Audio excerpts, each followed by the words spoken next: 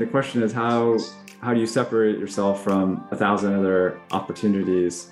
And so I'd say one of the key success factors for companies is, of course, how entrepreneurial and creative they are from a leadership point of view. And you would like to think in a pure world, whatever shows up in your executive summary is the key determinant, but how it comes in is actually really important.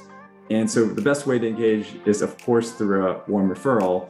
And if you don't happen to know us directly or know somebody in our team, I would go to LinkedIn or do something and find somebody who knows us so that the introduction comes in through a warm referral. I think that's a really important component. And of course, we have a whole ecosystem of CEOs and colleagues and corporate partners and so forth that should be able, through one degree of separation, make that connection.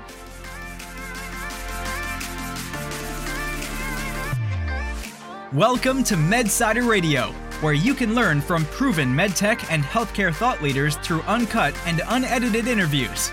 Now, here's your host, Scott Nelson. Hey everyone, in this MedSider interview, we're sitting down with Garheng Kong, the founder and managing partner of HealthQuest Capital. Garheng is the only member of his family who isn't a practicing physician, but he's still involved in their profession through funding healthcare advancements as a venture capitalist. Garheng's resume is broad and deep. He has earned numerous degrees from two of the nation's most prestigious universities, Stanford and Duke, and funded an equally impressive collection of healthcare companies throughout his career. Garheng got a start in investing with InnerSouth Partners, and after fine-tuning his skills, he launched HealthQuest Capital, a private asset firm focused on providing growth capital to companies transforming the healthcare industry. Here are a few of the things that we're going to learn from his experiences. Companies that pursue venture capital funding should approach it very strategically. Focus on warm introductions and carefully constructed pitch decks that answer common investor questions. Second, syndicated deals are also an option for startups, but require a strategy that ensures the product doesn't fall victim to having too many cooks in the kitchen. 2 to 3 primary investors are ideal when going the syndication route.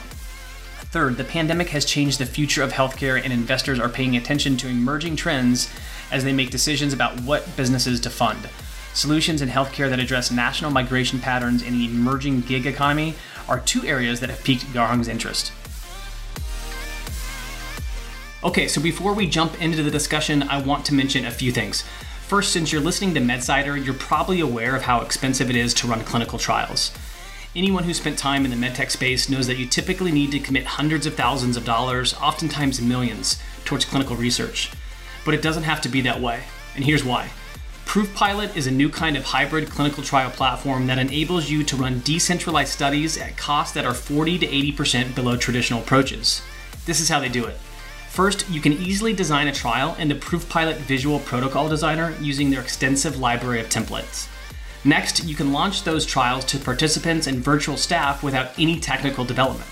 Skip the integration of disconnected providers because ProofPilot pulls it all together seamlessly. For example, you can recruit, consent, and retain participants, then schedule, remind, and collect data, often with minimal manual labor, manage site data in real time, query adverse events quickly, and review data and preliminary analysis within hours, all in one compliant platform. Get up and running quickly with an annual license fee and launch as many trials as you like with an unlimited number of participants. To get started, visit medsiderradio.com/proofpilot. Again, that's medsiderradio.com/proofpilot. For the MedSider audience, with an annual contract, ProofPilot will provide IRB approval for your first study at no cost. Some exclusions apply, so visit medsiderradio.com/proofpilot to learn more. Okay, second, if you're into learning from proven medtech leaders and want to know when the new content and interviews go live, head over to medsider.com and sign up for our free newsletter. You'll get access to gated articles and lots of other interesting healthcare content. If you want even more inside info from medtech experts, think about a MedSider Premium membership. We talk to experienced healthcare leaders about the nuts and bolts of running a business and bringing products to market. This is your place for valuable knowledge on specific topics like seed funding, prototyping, insurance reimbursement, and positioning a medtech startup for an exit.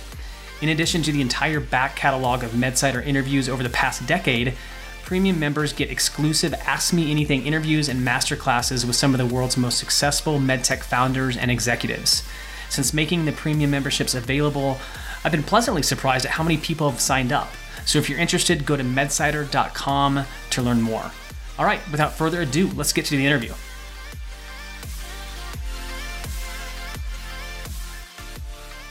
Hi, Garheng. Pleasure to have you on MedSider Radio. Thanks for your time.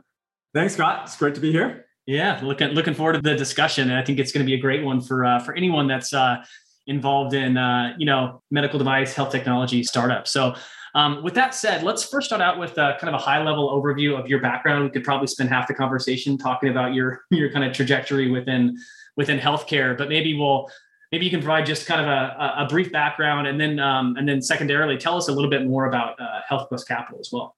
Sure. Yeah, happy to do that. I guess the bullet points on me are actually pretty easy. I grew up in Fresno, California, which is an agricultural community. I ended up going to Stanford for 2 degrees. I was a chemical engineer and a biologist. I actually played volleyball there, so I had a good time. And then I did 4 degrees at Duke. I did my master's and PhD in biomedical engineering, my MD and MBA. And 6 degrees later, I thought I should probably get a job. So at that point, I went to then Glaxo Wellcome, now GlaxoSmithKline. I was at McKinsey, and then I did a couple of stints as a founder and CEO in healthcare and got lucky twice.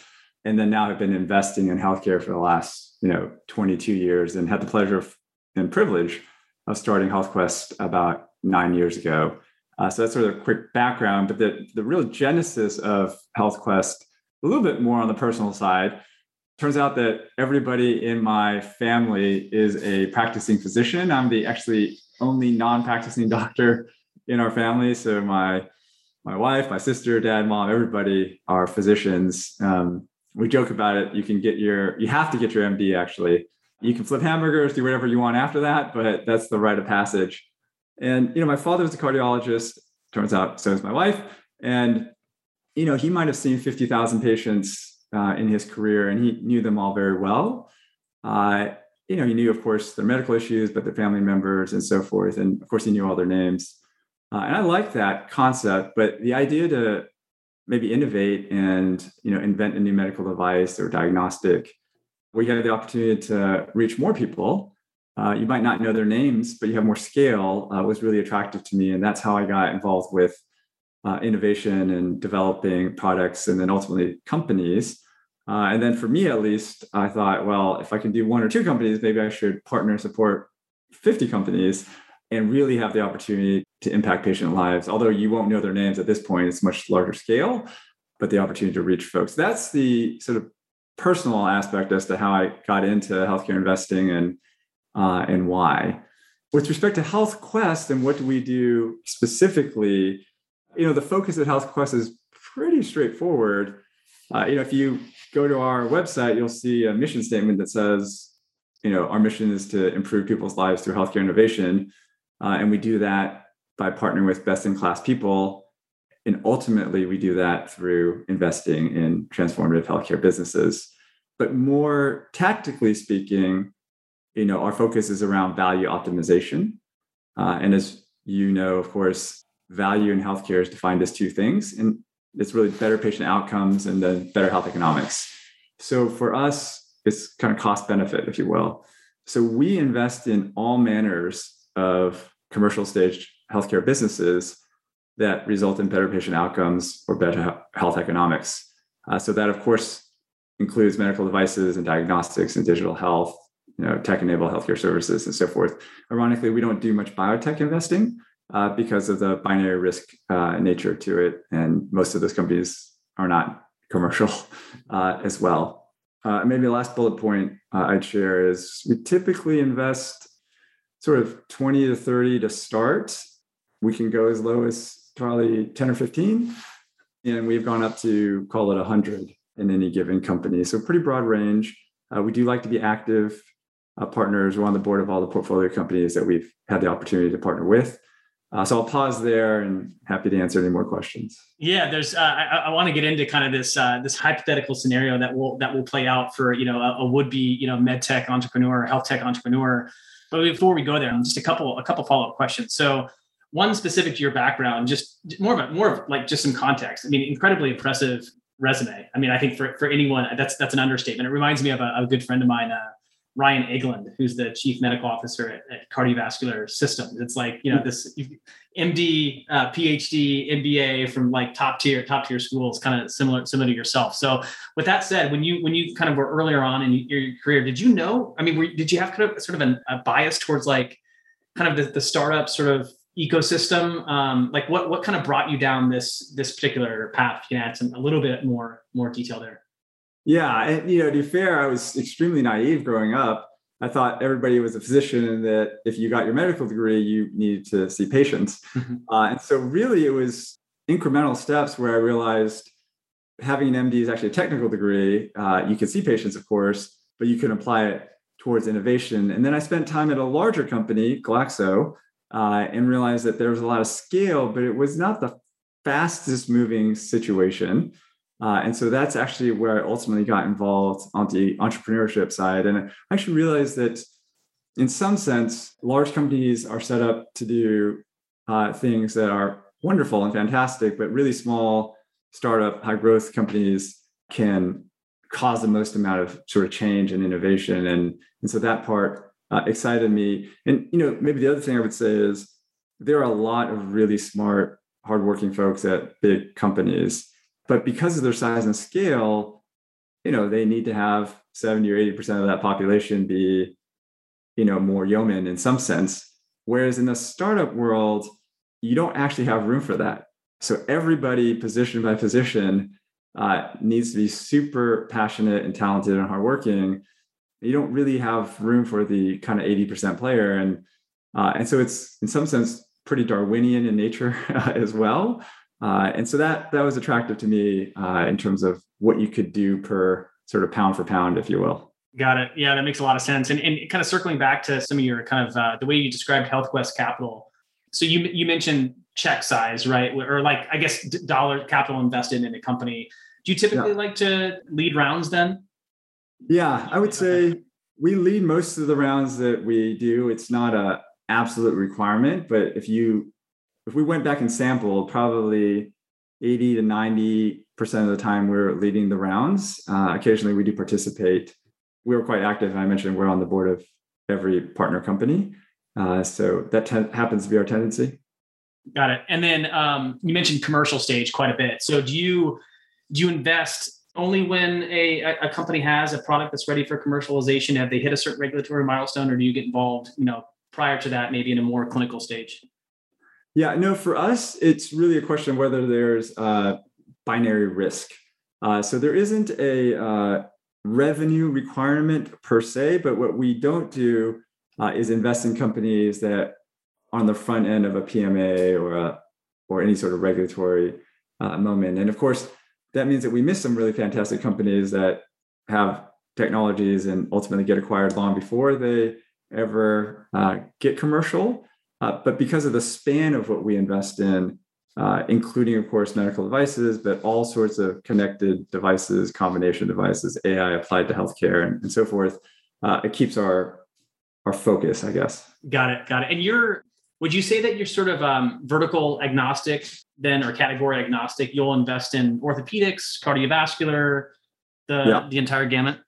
Yes, we are. So we're therapeutic area agnostic. And I think for us, again, it comes down to better patient outcomes, better health economics. And as I like to say, we're very happy to do the Nobel Prize, but we're also very happy to do what I call the paperclip of healthcare, which is low tech, but it got used 10 billion times last year. And if you make it a little bit better, it's also great. Yeah. So we are pretty open-minded about that. Sometimes we get asked, well, what are the things that you won't do?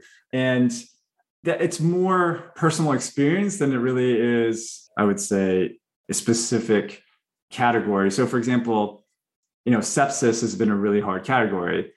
So sometimes we're more cautious about that. Or wound healing, for example, has been a very difficult category. There's nothing wrong with it. Those are both huge market opportunities, but we've had a little bit more trials and tribulations in some of those areas. But overall, we're actually quite open-minded. In fact, one of our main theses is, in fact, that the best opportunities are on the edge of the box. And I'll give you an extreme example, not extreme, I guess, but an outlier example. One of my current partners, Randy Scott, who I've worked with for over 20 years, when we first met, he was a CEO of a oral healthcare company. His words. My word is a toothpaste company, but it was an innovative bioactive ingredient. And I think he talked to 50 venture capitalists, all of who said, I'm not doing a toothpaste deal. And we ultimately partnered, and it was a fantastic investment for us. He did a great job, and it was an outsized multiple because we were willing to even look at a toothpaste deal. So I guess my point is we explicitly want to be open-minded about the kinds of companies that we partner with. Got it. On that note, I want to get into the kind of the substance of the conversation here. Do you invest in consumer companies too then, or is it just specific to kind of like traditional B2B kind of plays? Yeah, so we have a significant focus on, I would call it B2B, where we're thinking about hospital systems, payers, larger institutional sales. But we do actually have multiple partner companies that have a consumer-facing component to them. So, for example, we're involved with a company called Everlywell and now Everly Health, which is a home diagnostic business. A lot of people know them for their consumer-facing home tests, which of course is an important part of the business. But what people may not know is that they have a very significant enterprise business where they're doing businesses with large companies and state agencies and so forth. And so that's what we really underwrote. So if you look at our partner companies, they may have aspects of that, but the main thesis is more typically enterprise. Okay. Very good. I love Everlywell, by the way. Great. Yeah, great investment. I love that. I love what that, and it's been cool. I mean, obviously the COVID-19 kind of pandemic sort of like served as a great tailwind there. And I'm sure, I think we're going to kind of chat about your experiences investing throughout this COVID-19 window. But yeah, I love what they've done. Yeah, that team's done with Everlywell. Yeah. So on that note, let's get to. This is going to be a fun conversation because I'm going to put myself in the shoes of a would-be medtech, health tech, medtech entrepreneur that's trying to get your attention. And maybe what I want to do is kind of work through. And we probably won't have time to get like totally in the weeds here, but I want to kind of work through this process of like, how do I get the attention of Garheng or your team at HealthQuest? What does this process look like? If presuming your team is interested, and I kind of want to take, I'd love medtech folks or health tech folks to kind of hear from the other side of the table, so to speak. Get your perspective on these deals. So let's start there, and let's just start with that. Someone that wants to get your team's attention. Can you kind of provide us a little bit of insight into what that looks like before? Like how does an executive summary or pitch even get to your desk? Yeah, no, that's a really important question. Just to give you a few numbers, right? Our team will see about 1,000 opportunities in any given calendar year. So it is, I think we saw 260 last quarter. So plus or minus, call it 1,000. So it is a lot, right? And the question is how do you separate yourself from 1,000 other opportunities? And so I'd say one of the key success factors for companies is, of course, how entrepreneurial and creative they are from a leadership point of view. And you would like to think in a pure world, whatever shows up in your executive summary is the key determinant, but how it comes in is actually really important. And so the best way to engage is, of course, through a warm referral. And if you don't happen to know us directly or know somebody on our team, I would go to LinkedIn or do something and find somebody who knows us so that the introduction comes in through a warm referral. I think that's a really important component. And of course, we have a whole ecosystem of CEOs and colleagues and corporate partners and so forth that should be able, through one degree of separation, make that connection. So I think that's probably first thing I would say. The second is, in the absence of that, we've actually seen some very, I would say, creative entrepreneurs. And we know if we're on the back end of the dear sir, I'm doing this company, and they cut and pasted it 100 times. But what we've always found to just a little effort, which is, dear HealthQuest team member, whoever that happens to be, I noticed that you made this investment and it's related to what we do, and you made this other investment. And oh, by the way, I heard you speak at MedSider and I really liked your comment. And, that's probably 5 minutes of homework, 3 sentences on the front end, but the probability of somebody on our team reading that and responding is much, much higher as well. So, a couple things to to consider. I mean, we do have a submit business plan over the website, and somebody will read all of those, but I think getting traction is less likely through that third avenue. You got it. No, that's good stuff. I'm reminded, like hearing you describe that reminds me of a couple things. One is, and I'm sure you've probably seen this. There's like one. There's the clear copy and paste, right? Which is like dear sir or dear doctor, or however they want to introduce, like provide that introduction. Then right. There's like the person that sort of wanted to personalize things, but like clearly missed the mark. It's like whatever automation tool they're using was like not in line or pretty off. And then there's like the real winners. That's like, oh wow, they actually did listen to that interview, or they did read that thing I wrote, or they like it's very clear that they that they did take the time and I don't know. I'm not sure if you'd agree with this, but it's like sort of like.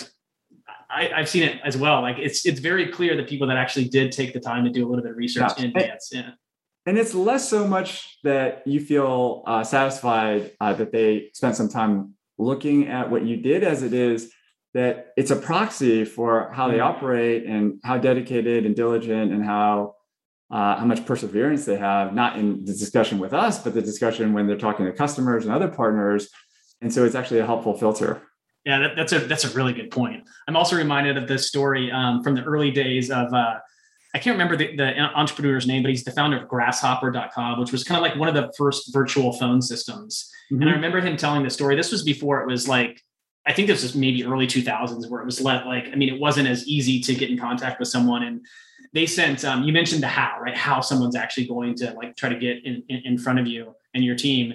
But I remember that him telling the story about how they created, because the company name was Grasshopper. They identified like a custom bakery to make these like chocolate covered grasshoppers that actually tasted good. And then they did handwritten notes and personalized them to all these like pretty influential journalists at the time, because they this was back when maybe earned media looked a little bit different. Yeah. And it was a clear winner for them, but they went clearly above and beyond, not just with like a gimmick, but they introduced like, it was a handwritten personalized note to that journalist, And so I don't know, I'm reminded of like creative stories like that aren't that kind of gimmicky, but it's very clear that, there's a personal touch as well. So yeah. But I love your response about serving as a proxy for how someone's going to execute too. So that's good stuff. So let's fast forward. Presume I've got your attention now. I've done my diligence. I've made it in, so to speak. You mentioned a little bit a little bit about what may turn you on to saying, yes, I'm interested in learning a little bit more. Like what's a clear no, this is not something I want to even take a look at. Are there like strong signals either way when you look at an executive summary or a pitch deck that like would cause you to lean in, or just kind of dismiss it at first blush? Yeah, so I would say probably every firm may be slightly different, but at least speaking for HealthQuest, what we want to try and do is get the most information as quickly as possible, because we're obviously looking at a number of opportunities.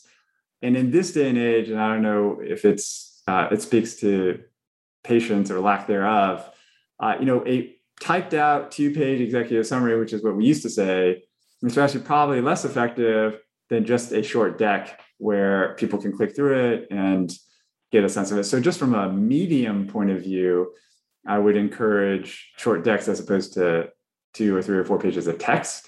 So that's just one thought. The second is, the components that are easiest for us, by the way, not a requirement, but since you're asking me to prioritize, we look at the team page first. And so if the entrepreneurs have expertise in that area, they've done it before, that's a big plus. Sometimes that's not the case because they're first-time entrepreneurs, but they've surrounded themselves with advisors or board members who are quite credible. Again, since we don't know them, we're looking for biomarkers and proxies. And so if the former CEO of Medtronic has decided to be an advisor to your medical device company, that's an interesting data point for us. So we look there first. I do think that everything we're focused on should be transformational, right? Because the amount of work it takes, as you know, Scott, to make a company successful is the same, whether you're going after a 100 million TAM market or a $50 billion market, you're going to be working. And so from our point of view, the size of the opportunity and the scale of it needs to be attractive. And by the way, that's not a value statement on businesses. There's some businesses that are great businesses. They should not raise our kind of capital, right? They should get bootstrapped. They should raise some angel money, and they should go for the $50 million outcome. And it would be a great return for their $3 million investment. But for us, we really are looking for large transformative opportunities, and in part, that fit our capital investment style. So second, I would say results in the overall opportunity. And what's interesting is, I happen to come from a technical background, being a physician, scientist, engineer. But you'll note that the first two components I mentioned are people and market. I will say that, of course, the product and the technology does ultimately matter, and is it differentiated and is it proprietary and so forth. But that's probably third on the list in terms of how we look at it. And we want the delta there to be meaningful in terms of outcome. And so those are some of the things that we look at from a high level point of view. Yeah, I love the fact, all fantastic insights. I love the fact that you brought up, the opportunity that may not be a good fit for HealthQuest, right? But it could be a decent outcome, with other potential capital partners or just other partners in general. And I remember an interview that I did with Paul Buckman. I'm not sure if you know Paul. He's was early at SciMed, led Pathway, a number of kind of cardiovascular startups. Great guy. I think he's kind of reached that point in his career where I'm not sure how much he's involved in business ventures anymore, but just such a great guy. And I remember he mentioned that he's like, too many entrepreneurs just are like, they're so focused on this one outcome. It's like, maybe the best play there is a $50 million exit, a $75 million exit. And you don't need to think about raising a Series C or Series D for something like that, and it was your comments just kind of reminded me of like a, similar kind of thought pattern that he had as well. Actually, that triggers another thought that I think maybe worth sharing, is that sometimes individuals in my seat in particular get confused. And what I mean by that is, great companies don't always require investment capital. There's a lot of companies that were bootstrapped, and maybe they raised angel capital or friends and family. They never raised institutional capital. And so what we do is actually not an obligatory requirement for a great business. The flip side is actually not true. There are no great investors that didn't have entrepreneurs, right? And so I think sometimes people get confused because they have a checkbook, and so it really comes down to the right fit. And to be fair, as investors, we have to partner with entrepreneurs. Some entrepreneurs actually don't have to do that. So I just think it's mindful to also remember that everybody at our team understands that that's the case, and hopefully any entrepreneur who interacts with us feels that way as well. Hey there, it's Scott, and thanks for listening in so far. The rest of this conversation is only available via our private podcast for MedSider Premium members. If you're not a premium member yet, you should definitely consider signing up. You'll get full access to the entire library of interviews dating back to 2010. This includes conversations with experts like Renee Ryan, CEO of Cala Health, Nadim Yared, CEO of CVRX, and so many others. As a premium member, you'll get to join live interviews with these incredible medical device and health technology entrepreneurs. In addition, you'll get a copy of every volume of MedSider Mentors at no additional cost. To learn more, head over to medsiderradio.com/premium. Again, that's medsiderradio.com/premium.